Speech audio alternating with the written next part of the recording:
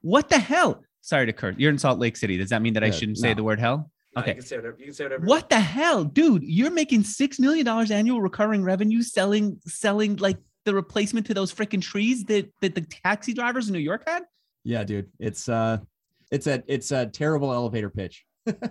It's not a terrible elevator pitch. It's an unbelievable elevator pitch. Someone's going to think, are you snowing us? Is this a lie? Truthfully, that was going to be my first question. Number one, are you snowing us? Number two, is this a lie? Number three, I can't believe it. Why am I not doing it? Yeah, exactly. Can we just roll right into the interview right now, included the whole setup that we got? Absolutely. We'll be completely informal. This is Ryan Bayless. He is the founder of Drift. I don't know why you named the company Drift, but I understand the name change. What was it called before? It was like a very male. Yeah, name. It was called Gent Sense before. So yeah, swapped it out. Okay. And so for anyone listening, what they've got is these air fresheners that don't look like the type of stuff that the New York City taxi drivers had. You know, what are those old trees that they would put on their rear view mirror? It doesn't look like the thing your mom would like. No offense, Mom, but my mom does love potpourri in bags. Yep, it doesn't look like that. You're too? Oh yeah, my mom's got I walked into her house the other day. I'm like, Mom, we've got products you can use that I'll give you some testers, and she's like, nah, she's got a little potpourri bowl. It's like, seriously? Got seashells and stuff. I'm like, honestly, it smells good. I'm like, should we I predict you're gonna do that because you started out with these little wooden bricks that looked gorgeous. Not gorgeous. They had this cool sense to them. And then you've expanded from these pieces of wood that you can keep in your car or anywhere else to what are the other shapes that you've got right now? Yeah, so we've got our wood product. We're about to launch a new one called Stone. So it's looks more like concrete, but still carries a scent. Lasts a little bit longer. It's a really cool material. It's organic. You could technically compost it. And then we've got a metal freshener that hooks on your vent. And so that one's pretty similar to some of the other ones you've seen. We just wanted to make it look better. The whole thesis on all this is that what you were saying, the traditional car fresheners are just bad. They look terrible. They don't match the aesthetic of your car, and the scents are just not up to par. So, we set out to change that and make something way better. No doubt. Your thing looks way cooler. Nobody would even know it was a scented thing. It just looks like a cool little knickknack that you'd keep around the car. By the way, are you okay with me saying what your revenue was? We didn't get your permission. We're just launching into the conversation. We're cool. If you can just say mid 7 figures, that's cool for, I don't know. Maybe, I don't know if you want to say that. I don't know. I think you should give the exact number. Let's I do think it. it's, you're going to blow past it. Here's why I think you're going to blow past it, because it's not just that the thing looks beautiful. You would have had it beautiful, but it would have been a sad little story of you're selling it, nice little thing. Here's where you guys are blowing up at Drift. You decided to make it a subscription service. The nerve on you to go, you don't just need one of these. You're going to need one of these every month. If you want it from the beginning, you said you got to sign up for a subscription. That is a gutsy freaking move. Don't you think? Oh, for sure. I think even in the beginning, when we offered only subscriptions, we had people that were like, why are you doing that? You're going to lose customers. It's we know that we are. However, that reoccurring revenue is just, is key for us. And if you look at everyone's trying to do it now, you're just trying to get on the subscription model. Right. I think there's a lot of subscription fatigue. But I think it's around products that aren't consumable. Our product literally will stop working in a month. So, and we know that. So we want to, it is a little bit of planned obsolescence, but at the same time, you also want to swap the scent every month. We do a scent of the month program, keeps things novel and fun. So yeah, I think there's arguments for subscription, and for us, it's absolutely crushed it for us. All right. What you're saying, though, is there is subscription fatigue, but you feel in the physical product space, it's not the same. In the consumable space, it's not the same as it is for, I already signed up for Hulu, Netflix, Masterclass, Mixergy Premium, and all these other things, and the New York Times and the Washington Post. And at the end, I'm done with all this content that I'm paying for. Right. Got it. All right. Well, here's the other thing. So I have to tell you, you're right. What is it called? The metal freshener. That's the thing that goes on the vent. The vent. That looks a little cooler than the others, but it still looks similar to the others. The one that had me was the piece of wood. I just thought that just looks so cool. I want to have it around. That makes me feel like more of a man, makes me feel like more of somebody who's working with his hands, or I've got some kind of style to it. Anyway, but then I thought, my car doesn't smell and I've got 2 kids who are in farm school and all this other stuff. They should be smelling the car. Maybe I'm just not smelling the car. Is that it? I mean, you're just probably a clean person. So, but yeah, I mean, but like, why not? Why not have a little scent in there? You know, people get in, you know, even your kids get in, they'll be like, dang, it smells awesome in here. I don't think I need the smell unless something stinks or I want somebody to make out with me. And I think Olivia, maybe actually that's the one thing keeping her from making out with me. Yeah. Lately, she's not wanting to kiss me enough. Yeah. It's because you actually have a little tree under the seat. So no kidding. Do you think you've got one of those smells? I used to read Men's Health magazine when I was a kid. It was how to get abs, which I never got, and then how to get women, which I never got. But one of the things that I remember was they'd have these silly articles about how here are the scents that women will love you more for. And one of them, I think, was vanilla. No, it was like even simpler than that. Men's Health was never getting that creative. Pheromones, like way too much. Do you think there's one that would make Olivia go, why are we even in bucket seats? Why don't we have one of these old bench seats? You know, what's funny is I feel like a lot of women, and we saw this in the GenSense days, that people would be like, hey, my girlfriend stole this. I need to get a second one. It was always the more masculine leaning scents that we saw that women were liking more. And I don't know if that's just because, you know, it feels like, you know, leaning into that a little bit or whatever, but I don't know. What's funny too, is I like more floral scents. Like and that's one of the reasons we switched to Drift was we were like, we don't need to put people into buckets with this brand. Like, let's open it up and allow people to buy whatever scents they want. And we don't need to be a gendered brand. And we were cutting off 50% of our market. So like, why would we do that? You know? So anyway, so I think like scent wise, like, yeah, I mean, like our teak scent is super good. It's one of my favorites. Or I don't know. It depends on what she likes. That's the thing. That's what's funny about this, like one size fits all thing. It's like, nah, that's what's cool about scent is it's all about branding your space and picking what you like, you know? You know what? As I just read the story, and we're going to go through it in this interview, the thing that just keeps coming to mind is what else can be turned into a subscription? What you found was this thing that we completely ignored, that we hadn't bought in a long time. And you not only started selling it online, but you turned it into a subscription. Do you now look around and say, what else can I turn into a subscription? What are you thinking? Yeah, 100%. I think once I kind of started this with my co-founder, we started to look at like, not necessarily even on just subscriptions, but just on products in general. Like how we operate is we take the con list and we work on those things, you know? So we looked at all of the air fresheners that were out there. And we said, you know, what are so bad about these things that we want to change? And so that's what we tried to take the con list and make it our pro list. How did you even think of air freshener? And can you use the same approach to find something else in the world that should be turned into a subscription? Yeah, 100%. I think you could. But yeah, for us, like I bought a used car. I just got my first like out of college, you know, regular paycheck job. I thought I was rich. I was making good money.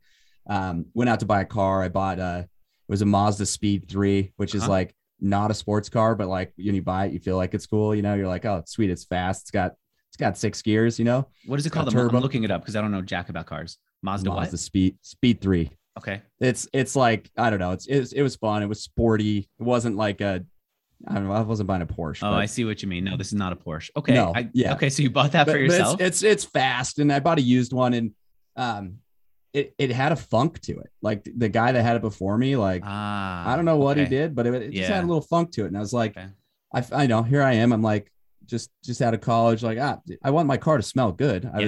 I was engaged at the time. I'm like, I want my fiance to think that my car smells good. So, I couldn't find anything besides the regular offering. And so I had this idea. I talked to a few friends about it and I didn't do anything with it. I just kind of had it. And then a few years later, I was with my co-founder. We were hiking with our wives and we were just talking about our day jobs.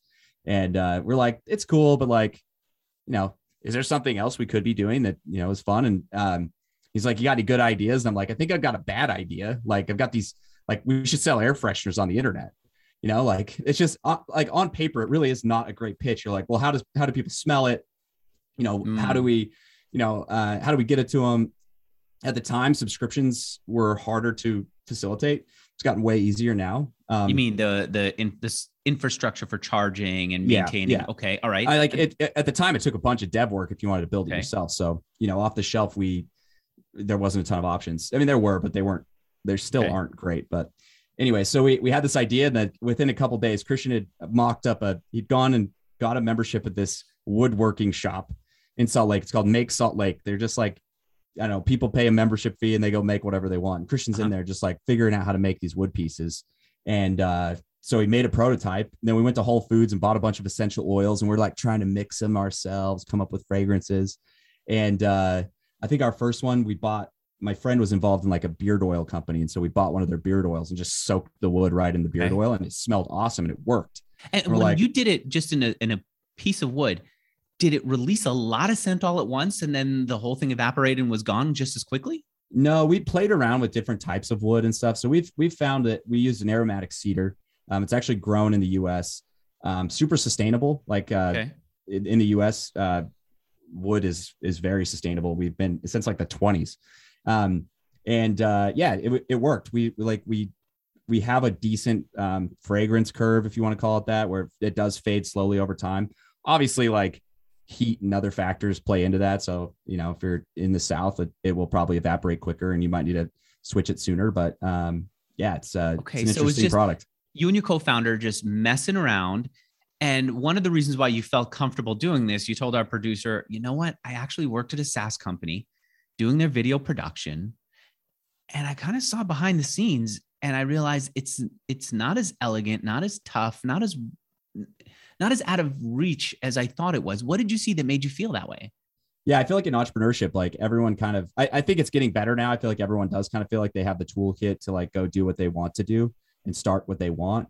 But I felt like when I was there, I kind of just felt like looking around, like, I don't feel like I'm not as smart as any of these people. And I mean, some of these people had like Harvard MBAs and I'm like, I think that's cool, but like, I don't know that I don't know that I couldn't be doing what you're doing. Like, what did you see that was so shocked? I'll tell you one thing. I remember going to work for the first time in my life as an intern on Wall Street. And the first day I was there, my boss ripped into her secretary for not showing up on time. She says, this happens all the time here. And I realized, oh, showing up on time is even a challenge for adults. All right, maybe they're just regular people. If they can't show up on time enough, I think I could master this game of business. What was it that you saw and said, I think this is difficult, but not nearly as difficult as I thought? Yeah, I think like one thing I just learned in adulthood is like when you realize that your parents were winging it, and that I think that like, even in some of these buttoned up, polished businesses that look awesome on a PR release, you're like, behind the scenes, it's not as like clear cut, easy going as it seems, but everyone's making it work. I don't know. I saw, hold on. That's a good question. I think like, I just saw regular people, kind of mashing their way through a job. And I realized even with entrepreneurship or starting my own thing that like, I have the grit. I have that tenacity of like, we can go push through something, figure it out. And I'm glad I found a co-founder that has even more of that. And I just figured that like, I don't need an MBA. I don't need to go get a college education for like need to know how to even do spreadsheets or whatever. I can figure out how to do this. And I felt like from a marketing perspective, I already have this toolkit of video and social media that I know how to do that part of it.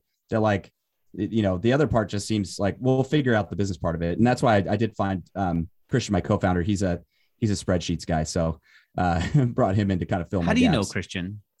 Our wives are really good friends. And so we'd hung out a lot. And then like I said, we were hiking and just on a hike and just chatting, like you do. And meanwhile, you've been kicking around different business ideas. You've been shooting videos for people who've been on Kickstarter. So you're kind of seeing all this and wondering what else is out there for you. Totally. Okay. And so then the next step is he starts making it. The next step is to get customers, or is the next step to go on Kickstarter? Yeah. So next step was to go on Kickstarter. So we did a Kickstarter campaign. Internally, we've always just said that like, it was about testing pricing. I'd call it a failure. Like we didn't push it very hard. We didn't do a bunch of ads or anything. We kind of just put it out there and let it go. And yeah, we got a couple hundred people to buy it, mostly our friends and family, but it ended up being the reason why we kept it going. Sorry. All right, take your time. Freaking mornings, man.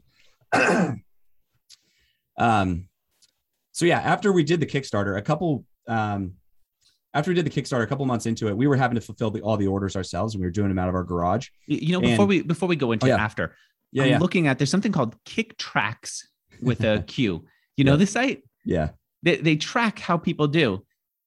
It says the project funded successfully, but it doesn't seem like a success. And you're saying it's not.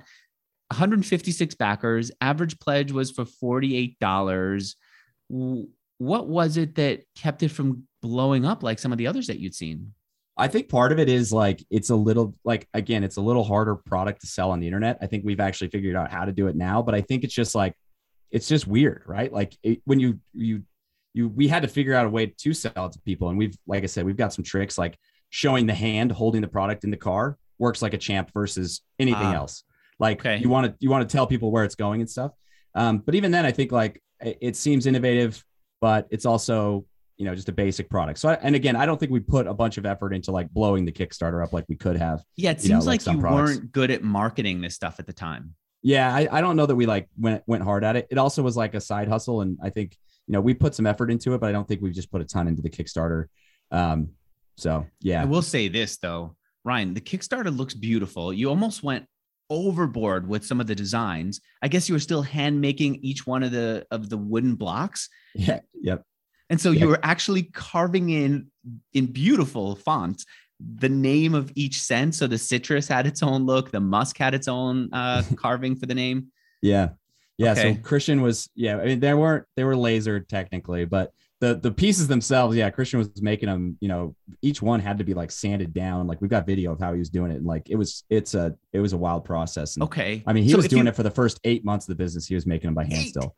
Okay. Yeah. And so good thing maybe that you didn't get more orders. And so if you could find one thing to do differently or two things to do differently to grow the Kickstarter campaign based on that experience, what would that be? Help us learn from you. Yeah. On Kickstarter, and I've seen behind the scenes of a bunch of big, I used to work for a few backpack companies. I have a few friends that do backpacks in Utah. For some reason, we have like 7 backpack companies that do Kickstarters. They're all friends though. Like they get along. So I've seen behind the scenes, and the best way to do that stuff is they have the product almost complete usually. Mm-hmm. So you're not really getting in as early as you may think you are on a Kickstarter. Uh-huh. And then they'll use one of these like Backer Camp or one of the bigger Kickstarter agencies. Companies. Yeah, they'll use one of the Kickstarter agencies. We didn't do that at the time. We just didn't want to put the money up for it because we just didn't know. It was kind of like we still wanted to test it a little bit. And then what did you were really thinking about Kickstarter in the pure sense of Kickstarter. We've got this idea. 100%. If you buy it, you'll show us that this makes sense versus them saying, this is going to be our way of getting a great launch. You're going to do our launch campaign. You also told our producer, the friends that you had there were putting in hundreds of thousands of dollars into marketing on Kickstarter. You were putting nothing and you're kind of proud that you were bootstrapping it and being authentic to the Kickstarter system. What were the companies that they hired? What are some of the marketing techniques that they use that worked? Yeah, I mean, mostly just social ads. So they'll do that. And then a lot of them, what they'll do is they share their lookalike audiences. So if you use like Maddox Labs or Backer Camp or one of those guys, they'll take the email list from everybody and then make lookalikes off it, which, I mean, who knows at this point what any of that, if that's working with the iOS updates. But I think Kickstarter is, I think it's still a great tool and it works, but I think it's not as seed heavy as it looks. I think it's very much more like, later on stages of development, I think too.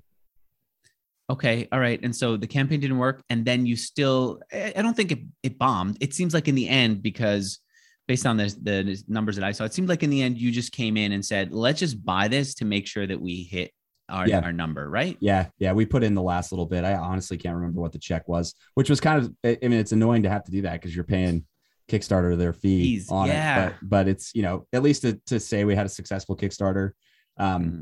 And it wasn't that much. It was like, I mean, the last 2 days, my guess is you probably put in $2,000 and the whole campaign like hit 8,000. Yeah. That's what I'm seeing. Okay. So now you have to go and make it, and you're starting to talk about making it, and shipping it was also a thing that we'll talk about, but let's talk making it. Yeah. I mean, Christian was like down there at Make Salt Lake. We still had our day jobs for almost a year into this thing. So he was going in there at night, making the wood pieces. We were shipping them out of his house for a while. And you know what, could you get a little closer to the mic? I think you moved away. Yep. Yeah. Okay. Yeah. So we were shipping them out of our houses. And then, I mean, it sucked. We were just doing it every night, bootstrapping it. And I think both of us were, probably not working as hard as we could have been at our day jobs. I think it was kind of like check the boxes and then, start working on GenSense. Ah, really? And I think just we were thinking about it all the time. All the time. But didn't the market just tell you, dude, we don't need this. We can't smell it remotely. We're not buying it. Who wants this? Didn't the market just tell you no? Yeah, except that we started pushing it on social media and stuff, and it started to take off a little bit, and we started to test ads. And it's probably the best time to run social ads was back then. And we had a really low acquisition cost. We were acquiring customers pretty well, and so yeah, we just kept kind of limping this thing along for a while. So wow, okay. And so he's making it, you're shipping it. And you did the thing that I did. I had this idea that I wanted to have beads sent out to people. I said, they fit in a freaking envelope. Let's put it in an envelope and mail it out to people. People will tell me that the envelopes came in empty, like I cheated. And I definitely didn't cheat. Thankfully, I have enough of a relationship with my audience that when I sent it out to them and it came in blank, they didn't get angry at me, but they said, it's not in here. You know what it turned out? Those standard like first class envelopes, they run them through a machine that has takes a U-turn. So that's how they scan and read it. And in that U-turn that they ran the envelopes through, our beads were getting pushed to the corner of the envelope and then getting shot out at the post office. And we had no idea until we were told, hey, you got to stop this. What happened when you were also doing it, saying, look, these blocks fit in a standard envelope. Let's put it in and mail it. Yeah. So if you went back and looked at our original business plan, the first Excel sheet shows it us shipping each block at 47 cents, right? Look, we're just throwing it in a letter and mailing it out. Right. What's the big deal, right? We just didn't know any better. So, obviously the first month would come with its metal clip and a different packaging. And then the refills, hey, we got great margins. We can ship this thing at, 50 cents. We actually got away with that for probably 3 months when we had small numbers of shipments and we were kind of spreading them out. But then once we shipped a bunch once, and all of a sudden, the next day, Christian's like, hey, the whole bag came back. The post office just dropped off the whole bag we dropped off. I don't know what to do. And so we're like, okay, now we probably need to look at the shipping problem and start to sort it out. And so, we called around and started looking around at other subscription businesses to see, what are the tricks? How do we actually ship this thing? And you found out the hard way, same as us. And there are some tricks you can do through that, but it's definitely a little bit of a janky process and not a ton of information on how to do it. And it's still a little bit of a gray area. So what did you learn? What's the inexpensive? Because this was basically going to break you. How much were you getting quoted if you had just changed to what the standard solution was? Yeah. So if you ship a USPS parcel, right now, I think it's $270 to $350, depending on how far it's going or whatever. Wow. Okay. Which obviously is not going to work on a $8 product, right? That's going to eat all your margin. $8, no shipping and handling. Right. Yep. $8 is so little. Why didn't you just say, well, we'll go 15? If someone's taking $8 out of their pocket, 15 is not that much more. We'll charge 15. We'll make a bigger margin. We're done. Or we'll do $8, but we'll also say, look, it's only $3 shipping. People will accept $3 shipping. Yeah. And we've looked at all sorts of options. We ultimately just are looking at the comparison, right? So if you're going to go to the gas station, pick up a little tree, you can get a 3-pack for $4, so you're basically a little over $1 a piece. And so we're competing with that, and we don't want to be, we already are 8 times the cost. So if you want to, go up any further than that, it's a little bit tough to do that. Okay. Yeah. And we're playing with it a little bit, and that's some of this new product stuff. It's keeping the value there too. So $8 has worked for us. Okay. And we have found some tricks. I won't go into some of them because I think we kind of consider some of that trade secret on what we do. How to mail it out. Yeah. You could go figure it out if you wanted to. There's some tricks around it though, but a lot of the companies we were looking at that are subscription, all your big D2C players, if you order some of their stuff, you could figure out how they're doing it.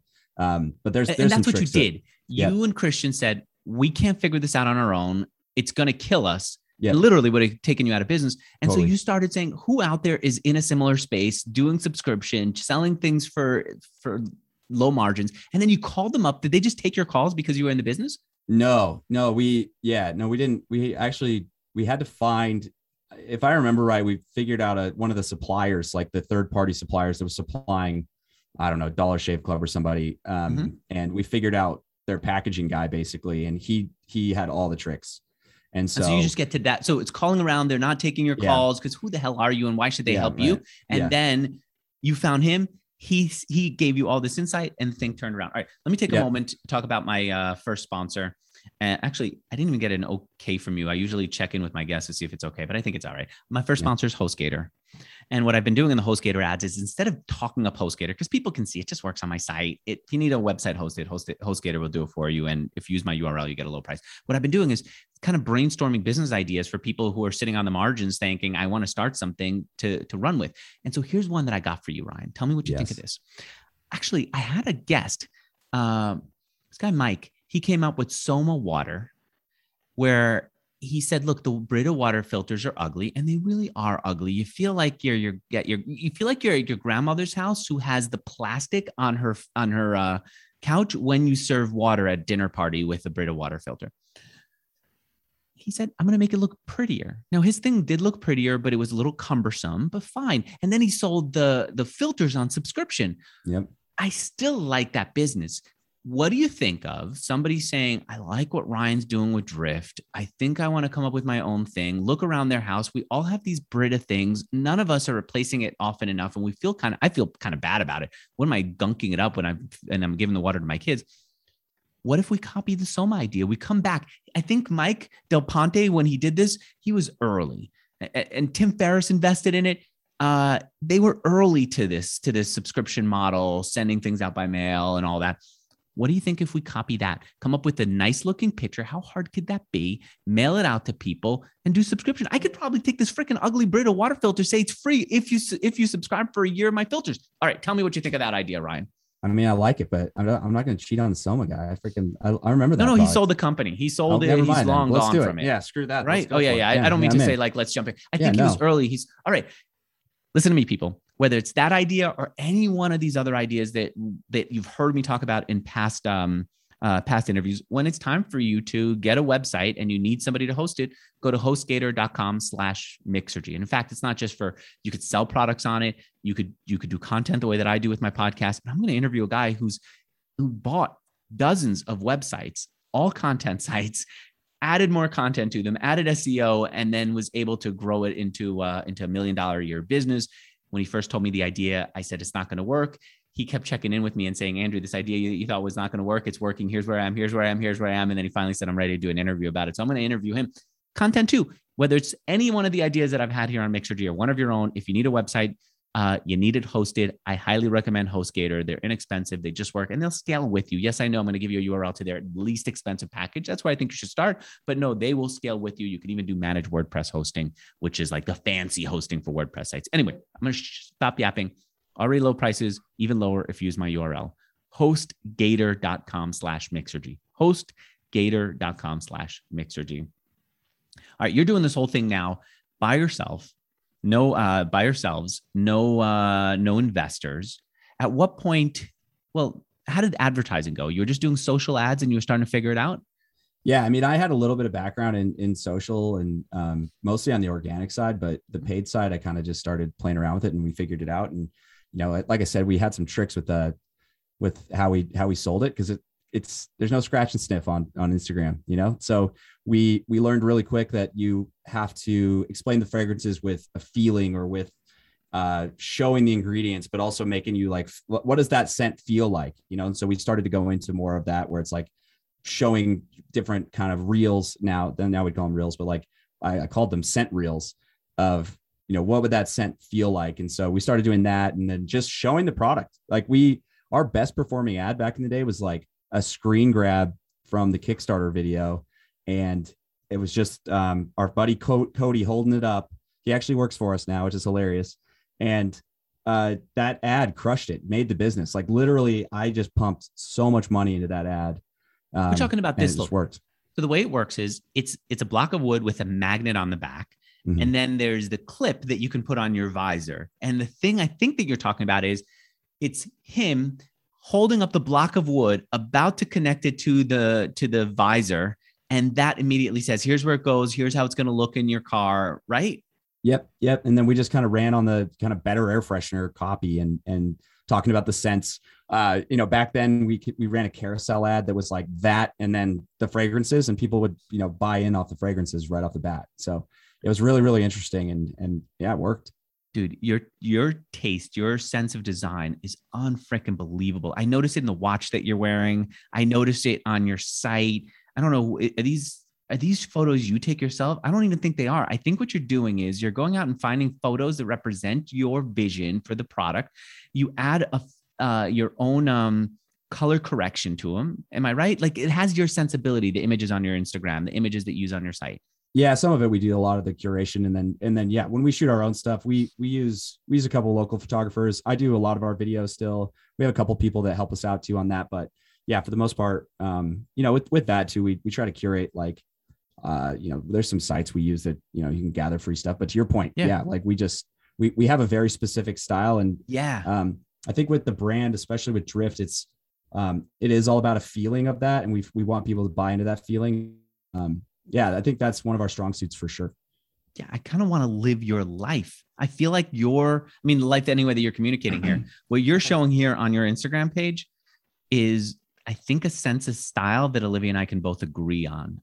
It has the minimalism that I love, and it has the old-fashioned, timeless feel that she's looking for. I mean, right? I look at your backdrop there. You got it. Like, this is an Airbnb.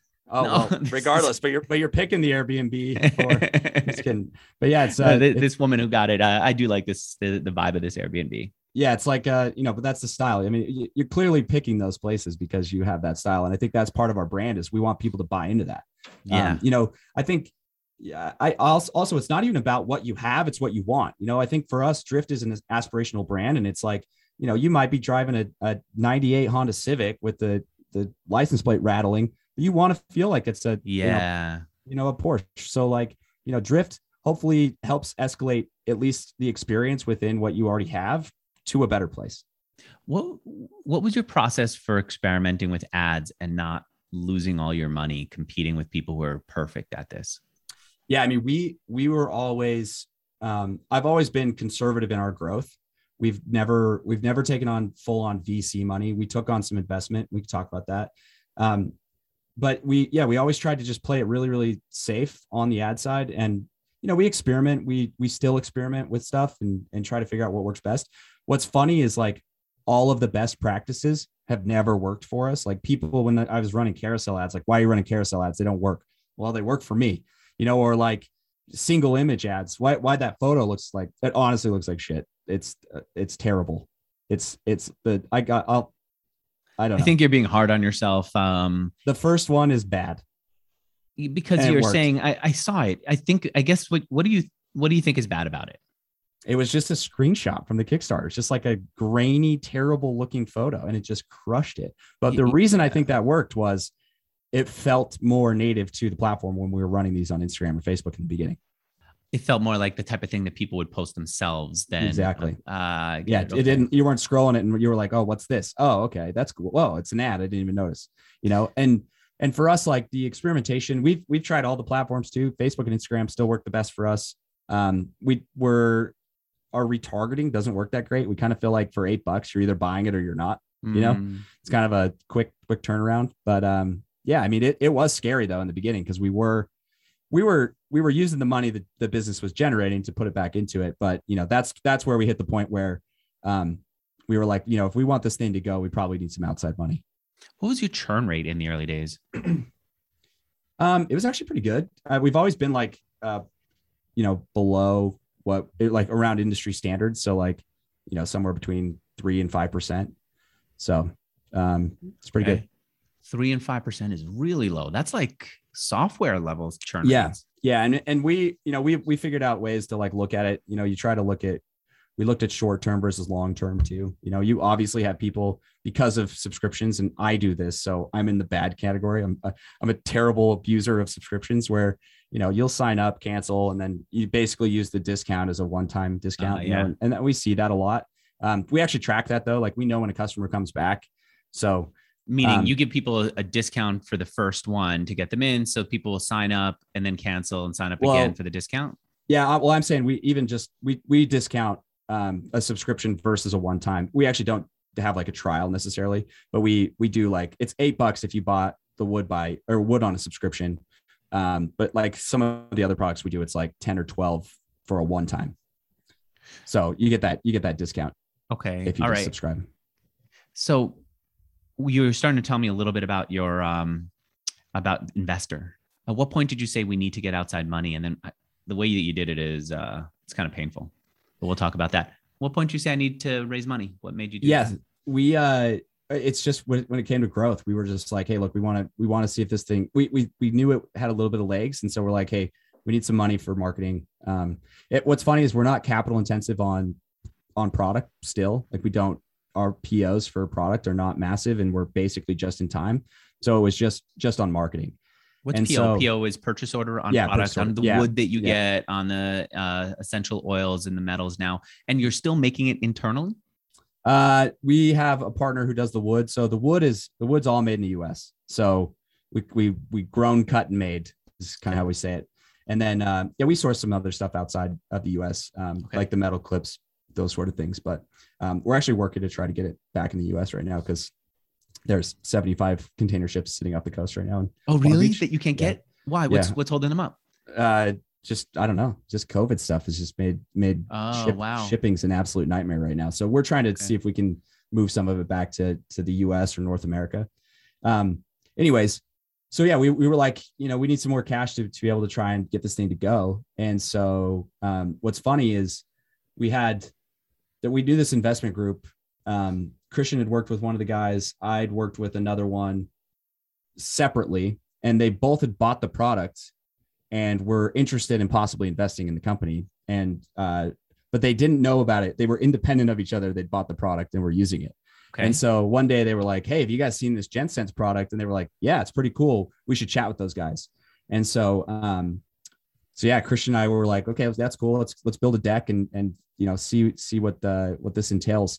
The story is we basically made it 2 slides into the deck. And to this day, we still never fully make it through our decks with those guys. I feel like it always turns into these awesome, just great conversations with these guys. And they're not like a real VC. They're just kind of like a little syndicate. They just invest in small stuff like us. Is it like an AngelList syndicate? Yeah, I don't know that they actually are like even listed or whatever, but like there's just 4 of them. And they kind of just go invest with each other. And so, that's an interesting way to do it. Do I know any of them? I don't know. They worked in Baby before.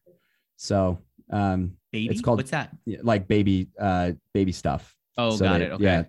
So they had a company that they sold to a Japanese conglomerate. And what's the name of the company or the name of one of the? It was called JJ Cole. It's the original company. Okay. So, yeah. So what I heard was they ended up taking a bigger percentage than if you would have gone more traditional. Yeah. So I think Christian and I had never done a venture deal. Like I wish we would have read some books. They are not Sharky. They were not doing anything wrong. And I actually don't think it's a bad deal what we got, but I do think that we took on, I think what a lot of people do is they'll take on more cash than they need to because they think they'll need it. But in reality, what you should do, and this is my thesis. So, some MBA somewhere can tell me I'm wrong, but I think you should take on just a little bit above what you need at the time to grow it, or, whatever your plan is showing. And that makes sense, right? Because what they did is they took a bigger chunk of it. It was tranched, but we had it so that they basically took a big share that, ultimately we paid a higher cost for because, we could have given them smaller amounts at different levels that are worth more. You know what I mean? So yeah, I see what you mean. I think in hindsight, we would have done something like that a little bit better. I also, I feel like since doing this, I've gotten to be a much better negotiator, that no one's first number is ever their real number. And, I think we kind of bit pretty quick on it because we're like, who knows what this opportunity is going to turn into. And so we just kind of went with it. When in reality, still working a full-time job at the time? Yeah. Yeah, we were. Both of us. And you were it seems like you were eager to get out of there. You couldn't even talk about it really publicly because the job wouldn't let you have a side hustle. So that means that you couldn't tweet it. You couldn't talk about it. You couldn't be one of these people who's saying, I'm going to build in public. None of that. Right. Yeah. And I feel like I had built I wasn't like an influencer by any means, but I definitely had a small following that I think I could have leveraged a little harder in the beginning. Yeah. And I couldn't do any of that. My job had a no freelance rule. And so I was kind of just scraping it by. And I mean, it's, without the investment, we would have never, I wouldn't be talking to you right now. But yeah, I mean, you learn lessons as you do this stuff, and never take anybody's first number. And I still don't do that now. like with suppliers, it's always like, they'll give you a number and you're like, dude, I bet I can get 10 or 20% difference on this. Just for fun, I'll do it. Cause like, what's the worst they'll say? No, you're not going to offend them. By, I'm not being a jerk. Be like, no, 75% that number. It does become really fun to negotiate. I forget what movie it was. Was it Catch Me If You Can, where he saw his dad negotiate or be charming? I don't know. But once you get into it, you start to negotiate with everyone. I was on with T-Mobile the other day because I wanted to see, should I get my phone through whatever discount offer that they have for my wife? And then before I hung up, I said, can you do me a deal and lower my price on this in any way? He goes, actually, we could take $5 off your Apple Watch subscription. I go, okay, thank you. Right. Like it just tossing stuff out. All right. So this is where you were. How much of the company did you have to give up?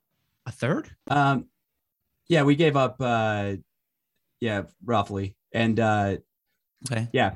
And so we did that. And we got some cash to start to invest in marketing. And that's kind of when it started blowing up, and it got fun really, really fast. We started to grow it. We made our first hire right about that time. We were literally shipping these things out of an office space, not like a warehouse or anything. And like, I'm pretty sure we ruined the space just because of our sense, like, any space we move into is just fumigated. Okay. And so we had our first hire. He was running our warehouse, shipping all the orders out for us. And then, we were coming in at night and helping and trying to grow it. And then having the investors on the board, they basically got to a point where they're like, kind of put the guns to our head and said, are you guys in or out? I think if we're going to go for it and we think this is going to go, like, you guys got to go full time. And we were both making really good money, like we had good day jobs, and we just committed. Christian went first. And then I went a couple months after him. So we kind of made it so we could ease into it a little bit. It was crazy from there. Let's talk a little bit about you're saying now there's an infrastructure enabling people to sell products by subscription. What is that infrastructure? What are you using? Yeah, we're on Shopify, and then we use a platform called Recharge, and it's we used to be on one called Bold. It was okay. They aren't built for how we need them, and so if you want to go into like full development, you could build some things. But it was when we started pricing that out, it's like $250,000 to build a full subscription suite. We're like, we're not VC backed, so we don't have like money to burn. So how'd you do it in the early days? Spreadsheets and stuff? No, we used Bold, and it worked. We just kind of like, Bold was the one we used. It's still around. Bold and Recharge kind of are duking it out. Recharge is definitely the bigger one on Shopify right now. And it's gotten so much better than it used to be. But like, we'd be in meetings with our investors and they'd be like, hey, you guys should do this. This is like best practice for subscriptions. And we're like, yeah, like that's cool, except the platform won't allow us to do it, and like we didn't have developers or anything. So we were trying to limp by with that, and it still worked for us. But nowadays I feel like, not nowadays. I mean, that sounds like it's like, so like we've done this for 10 years, but it does seem like it's advanced. So what are some of the features that they wanted you to have that now are available? Yeah, I mean, like just the simple stuff, like getting people to swap easily between cents, or upgrading to prepaying for a longer term, right? Like, so upgrading to a 6 or 12 month, right? Like we've all seen that. That's the best way to and that's easy for people to do on their own now. Yeah, it's getting better. Yeah, for sure. So we're still working on a lot of that stuff. It's not like totally perfect off the shelf, but now we have better ways of facilitating it for sure. Okay. All right. What about for keeping track of shipping? What are you using for that? We've used ShipStation from the beginning, and we're like an enterprise client because we're shipping like 60,000 orders a month, but we're actually migrating to ShipHero, I think, right now to manage our warehouse. And so what's crazy is, everybody's always like, so yeah, who's your 3PL? It's like, we still own our own warehouse. We still do all our own production, all our own fulfillment. So I've interviewed 3PL companies. The big advantage that they have is they have locations all over the country, which gets the product out to people fast. Why isn't that a big thing for you? Yeah, that's a good question. So we, because we do just in time. So if you put in an order today, that wood piece would have probably been made either today or like yesterday. So we are making them as they go out. And so we can't really store inventory with someone.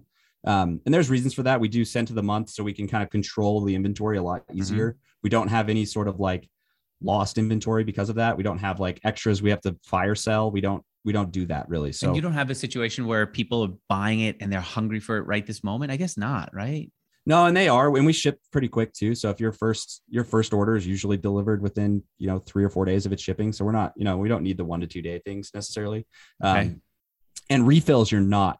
Once you're after your first refill, then you're on the same interval every time. So it arrives pretty much the same time. It doesn't really matter. So right. Okay, and so for paying people, what are you using? Using Ripple, Gusto? Like back end stuff. Yeah, for making sure that you're paying your people. Rippling is what we use. We're on we just use QuickBooks for everything still. For paying people too. Yeah, we use their payroll. Okay, all right. I guess it's good. The thing I don't like about it is I don't think they do automatic payment, right? Don't you have to go in and hit it, or using a you do. Service? Yeah, we have a bookkeeper too, but yeah, Christian still runs payroll, so we're still a small team. How big's the team? We have 7 in our office. They kind of manage marketing, operations, customer service. And then we have 12 out in the warehouse, which that's a little bit bigger of an operation, but that's not small, but okay. That's a lot of people to keep track of too. And yeah, it's not too bad though. I still feel like we're still pretty close. Are you enjoying the management part of the work? Yeah, I mean, it's fine. I think it's definitely got it's fun. It's funny. I talked to Christian about this quite a bit. It's like, I think you kind of long for the 2-person days for some reasons, sometimes I think that like, I definitely love my team. Don't get me wrong. I love it, but it is a entirely different program the second you hire people. And I think that, I like it. We wouldn't be anywhere without the crew. And I think it facilitates a lot quicker movement on a lot of things, but I definitely think that like, for me personally, I'm a doer. So my team will complain about it all the time, because I just will take stuff on that I'll just do it, Yeah. Because that's just how I'd rather just be scrappy and do it versus, even I feel like delegation sometimes tends to be, for me, it feels like it takes longer than it would just for me to just get it done. So yeah, it's true. So that's my problem. It's not a problem with my team or management at all. It's literally it's definitely a problem with you. Like I think one of the first things that my entrepreneurship professor in college gave us was the book. What is it called? The E-Myth by Michael Gerber. He said, you're going to know that you can do the job better, and you're not going to give it to someone else. And then you're finally going to do it when you're exhausted, and then they'll get it wrong, and you'll take it back on yourself. And then you'll be so busted that you won't be able to grow the business. But I get it. I see you're kind of aware of the issue. Yeah. What about this other issue? So COVID hits, you create an air freshener for cars. The one image that sells is that your friend putting the air freshener in his car. People stopped driving for a bit, and then they got back in crazy driving. What happened?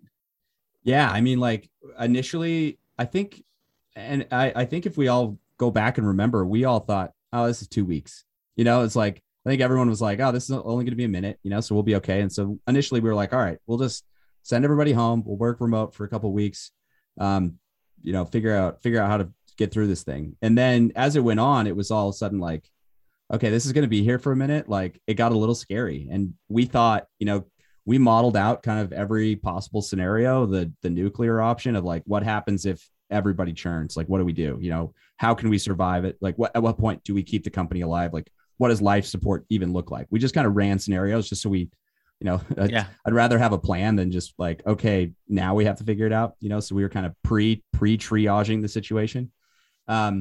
Luckily that didn't happen. We had, we definitely saw a little bit of churn, but we still grew. July 2020 was one of our best months ever. Like we started to grow like crazy last year when kind of everybody started driving again and road trips started to become a thing again. Yeah, I mean, you definitely saw people getting rid of their second cars or like, hey, I'm not commuting, so this thing's staying parked, so I don't need a second air freshener, but I'm going to keep the one in my main car. So we saw a lot of that. But yeah, it didn't kill us. It like our churn was fine. And, we stalled out for probably 2 months, but then we were back to growing in June, July, August. And our holiday last year was the best holiday we've done ever. And what'd you do with the warehouse people to keep them safe and distant and all that stuff? Yeah. I mean, we tried to follow the CDC protocols like as best we could on, distancing everybody out a little bit. It was terrifying though. Like anybody got a cold, it was like, okay, like who are you around? And you had to like contact trace and stuff. And so, yeah, it was scary for a bit. We tried to keep, we tried to minimize how many people were out there just so we could minimize, if there was a case, then we could isolated a little bit better. So, yeah, but it was an adventure there for a hot minute. It's got these stupid ripple effects that are still just wild, like our shipping, our sourcing is just crazy right now. And, stuff that normally takes, it's so hard. And it's not even hard. It's shipping, if you need, we have product. It's just like right now we have literally at this moment, we have a container sitting on a ship that hasn't been unloaded because someone tested positive on the boat. And then in the meantime, there's like a huge backlog of boats in Long Beach right now. And so we have products sitting out there that we can't get to, Yeah. And so it's crazy. It's an adventure right now if you're trying to source product. What about for advertising? I'm hearing that social and Facebook specifically is just not doing as well. I see the lights turned off. It's a motion sensor. Yeah, I bet. Didn't move enough. Advertising for us, the iOS 14 stuff, we thought it might affect us a little bit. One nice thing, we don't do a ton of retargeting, so that doesn't kill us too bad. And to be honest, we found that like straight up broad targeting, and I mean like broad targeting, has worked great for us. And I think it's probably because we've pumped a ton of data into Facebook, right? But that's worked fine for us. We haven't been overly impacted. I will say we have noticed CPMs have gone up in like the last year, just overall. But yeah, for the most part, we haven't been like overly negatively impacted. I'm trying to think of what else we haven't covered. I think that's basically it.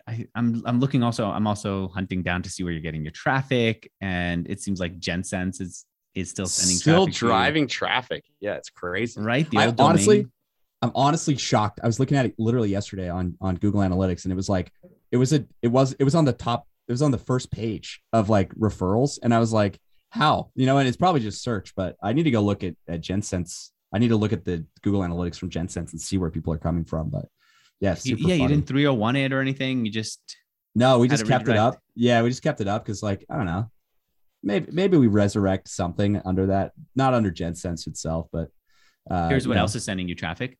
GetARPU.com. Apparently it's your shipping soon emails should make you more money. So it's the email that says we're about to ship this. Do you want to add these items to your cart before we do? Yep. That thing crushes for us. Like if you're using a subscription platform, you should definitely be doing that stuff. Like your first instinct with subscriptions is don't email the customer. Don't remind them they have a subscription so that they don't cancel before the next thing comes up. Right. Exactly. That's kind of true. However, that is also an opportunity for you to go get some LTV out of them. And so we use ARPU for that. So you can add more stuff to your bundles. And we're doing a lot more around that stuff. So a lot of the products you'll start to see us come out with are around that. And we're working on a bunch of home products as well that are going to be super cool. So yes, I feel like that's the next thing, that it's nice to have it in the car. It might be more essential to have it in the bathroom. Obviously, that's where people are buying scents anyway, but all these old fashioned scents just look like something out of your grandmother's house, right? Those old cans. There've been people who've done the here's the way to get the poop to not smell. And that's just so off-putting to go into someone's house and they see that they've got the poop-pourri thing. I don't need my friends to see that. You guys have good style. People like you in the car. They're going to want you in the house. That's a natural next step for you. Yeah. So we've got the room sprays, which we've had forever, which are great for like those instances in the bathroom or something, post work, you can get a little spritz. Okay. Yes. And then we're today, I think it'll go up, the next couple of days, we'll have reed diffusers. So kind of just passive scenting. We have candles that are coming too. So, we see it as we have these awesome fragrances that, our customer base has really come to love, and we want to give them every opportunity to use them in their life, not just, while they're commuting. Yeah. Natural fit. Now I'm trying to think what else. All right. I interviewed this other entrepreneur. I think his thing just completely went away, but he had this thing that would put essential oils into your shower head, just drip them out so that you could, I wonder if that makes sense now today. I got to go back and see if he's still in business, but now I'm thinking everything should be subscription if people are buying it over and over. Totally. And it's funny on the subscription thing with that too, is like, we talk about it a lot. There's consumables, like actually consumable, where you're like, your drink brands and those. What's funny about that is your consumption is different than my consumption. So there's not a ton of there's a little bit more variability in the interval in which you'd want to get a subscription. For us, it's pretty much 30 days, the thing dies. You know, it's like pretty, right. We kind of, I mean, that's not always true. Like some people may want it stronger, so they'll want it sooner. But for the most part, 30-day interval works perfect for us. I think that's a problem with the Brita. Showering also, you want to know that it's gone down. And that's where everyone's trying to figure out how can I trigger an alert to some system that says we are out of this thing? Maybe that's the next big missing piece. Something that's inexpensive that really knows we are out. And right, $20 would not be that much to invest in something like that for a Brita filter, for something else, or Brita competitor. You're starting to see it more. Amazon took the technology. I can't remember the coffee brand. It's called like Endless or something. Mm-hmm. Bottomless. I don't remember, but they basically, you took your coffee bag, set it on the scale, and the scale was smart. Well, but listen, but not all the time. You just leave it on the shelf. Uh-huh. And so when the coffee runs to a certain level, it'll reorder it for you. And so it's not like you have to like measure it yourself, but it just sits on it. Smart device, mails it to you. Right. Got it. All right. That makes sense. As long as I don't have to do it, it's on my shelf. All right. That makes sense. I don't know why I'm just saying no right away. I like you said, man, listen, Andrew, come. You're so sharky, I'm here to teach you. Damn. Did not know I was going on Shark Tank today. Jeez. I'm like, wait, it's a good pitch here. All right. We started out so nicely too. No, we didn't actually. We started out like, hit me. Hey, Andrew going, how amazing is this? I think that's the way you'll start to see. This is my theory on a lot of this stuff. And as we look at more devices in the home, we are looking at smart, but I think people are sick of apps. They're sick of like, I don't need an app to control some stupid device in my house that I literally turn on or off, right? I don't need that. I want it to be smart in the sense that it knows how to refill itself. It gets me the stuff I need for it. Like to what you're saying, I have an air filter now in my house that's smart, which is cool. I rarely control it from my phone. But it's telling me the filter life. So it'll notify me when the filter needs to be swapped. That's awesome. Like and it's not time-based. It's literally telling me, hey, there's less airflow coming through this thing. Replace me. That stuff makes sense to me. You know, your oil change, it shouldn't be based on mileage. It should be on like, is the oil dirty and does it need to be changed? Right. You know, those sort of things, I think we'll start to see actually smarter and more efficient. And then I'll spend my dollars more efficiently versus like, you know, even for us, I think it would be cool if it's like a scent sensor in the car that's like, hey, it's starting to stink in here. Fire up an order. And instead of it, you know, we're not going to do that every day. We're not going to be, you know, sharky about it. But, you know, making sure that if somebody's on that, they get it when they want it. All right. That's the big last step of all this stuff. Sensors that are small, don't use a lot of electricity, connect to Wi-Fi one time, and then you forget about them until, in fact, not until you need to replace the battery, maybe until you need to replace the whole sensor because it's so inexpensive. All right. You've opened my eyes to a lot of different things. Right now, what we've got is anything that we're buying on a regular basis, or frankly, I'm going to start anything that you look around on a regular basis you should start thinking, is this a subscription? Can I do what Ryan did with Drift to this thing? What else is out there? Number one. And number two, the long-term play is, how do we make sensors small enough that we put into everyday items that automatically will trigger that we need another one without having to interact with them? Yeah. Right. The website is drift.co. You must have paid a good penny for it. Yeah, we somehow stumbled upon it when it opened up. Somebody lost it. And so it was just a few bucks. Yeah. No, well, I don't know. It was a debacle, but we ended up getting it. It wasn't crazy expensive. But I'm sure drift.com really hates us. So the message, David Cancel's throwing things around the office. Yeah. How dare you? Ryan and Christian over at drift.com, I'm sure, getting tons of emails because they're just one letter away from getting our emails. So no, it's they're good people. And I think if anything, they're probably happy. We should probably use them as our chat platform, huh? No, they might be too confused and too upset by that. Like people come to your site. I don't know. I do think that David's got a good sense of humor about this stuff, but I do like the domain. Super simple. It looks so elegant how small it is on my URL bar. It's drift.co. And I'm grateful to you for doing this interview. And I'm thankful to HostGator for sponsoring. For anyone who needs a website, go to hostgator.com/mixerg. Ryan, thanks a lot, man. Hey, thanks for having me. Thanks. Bye, everyone.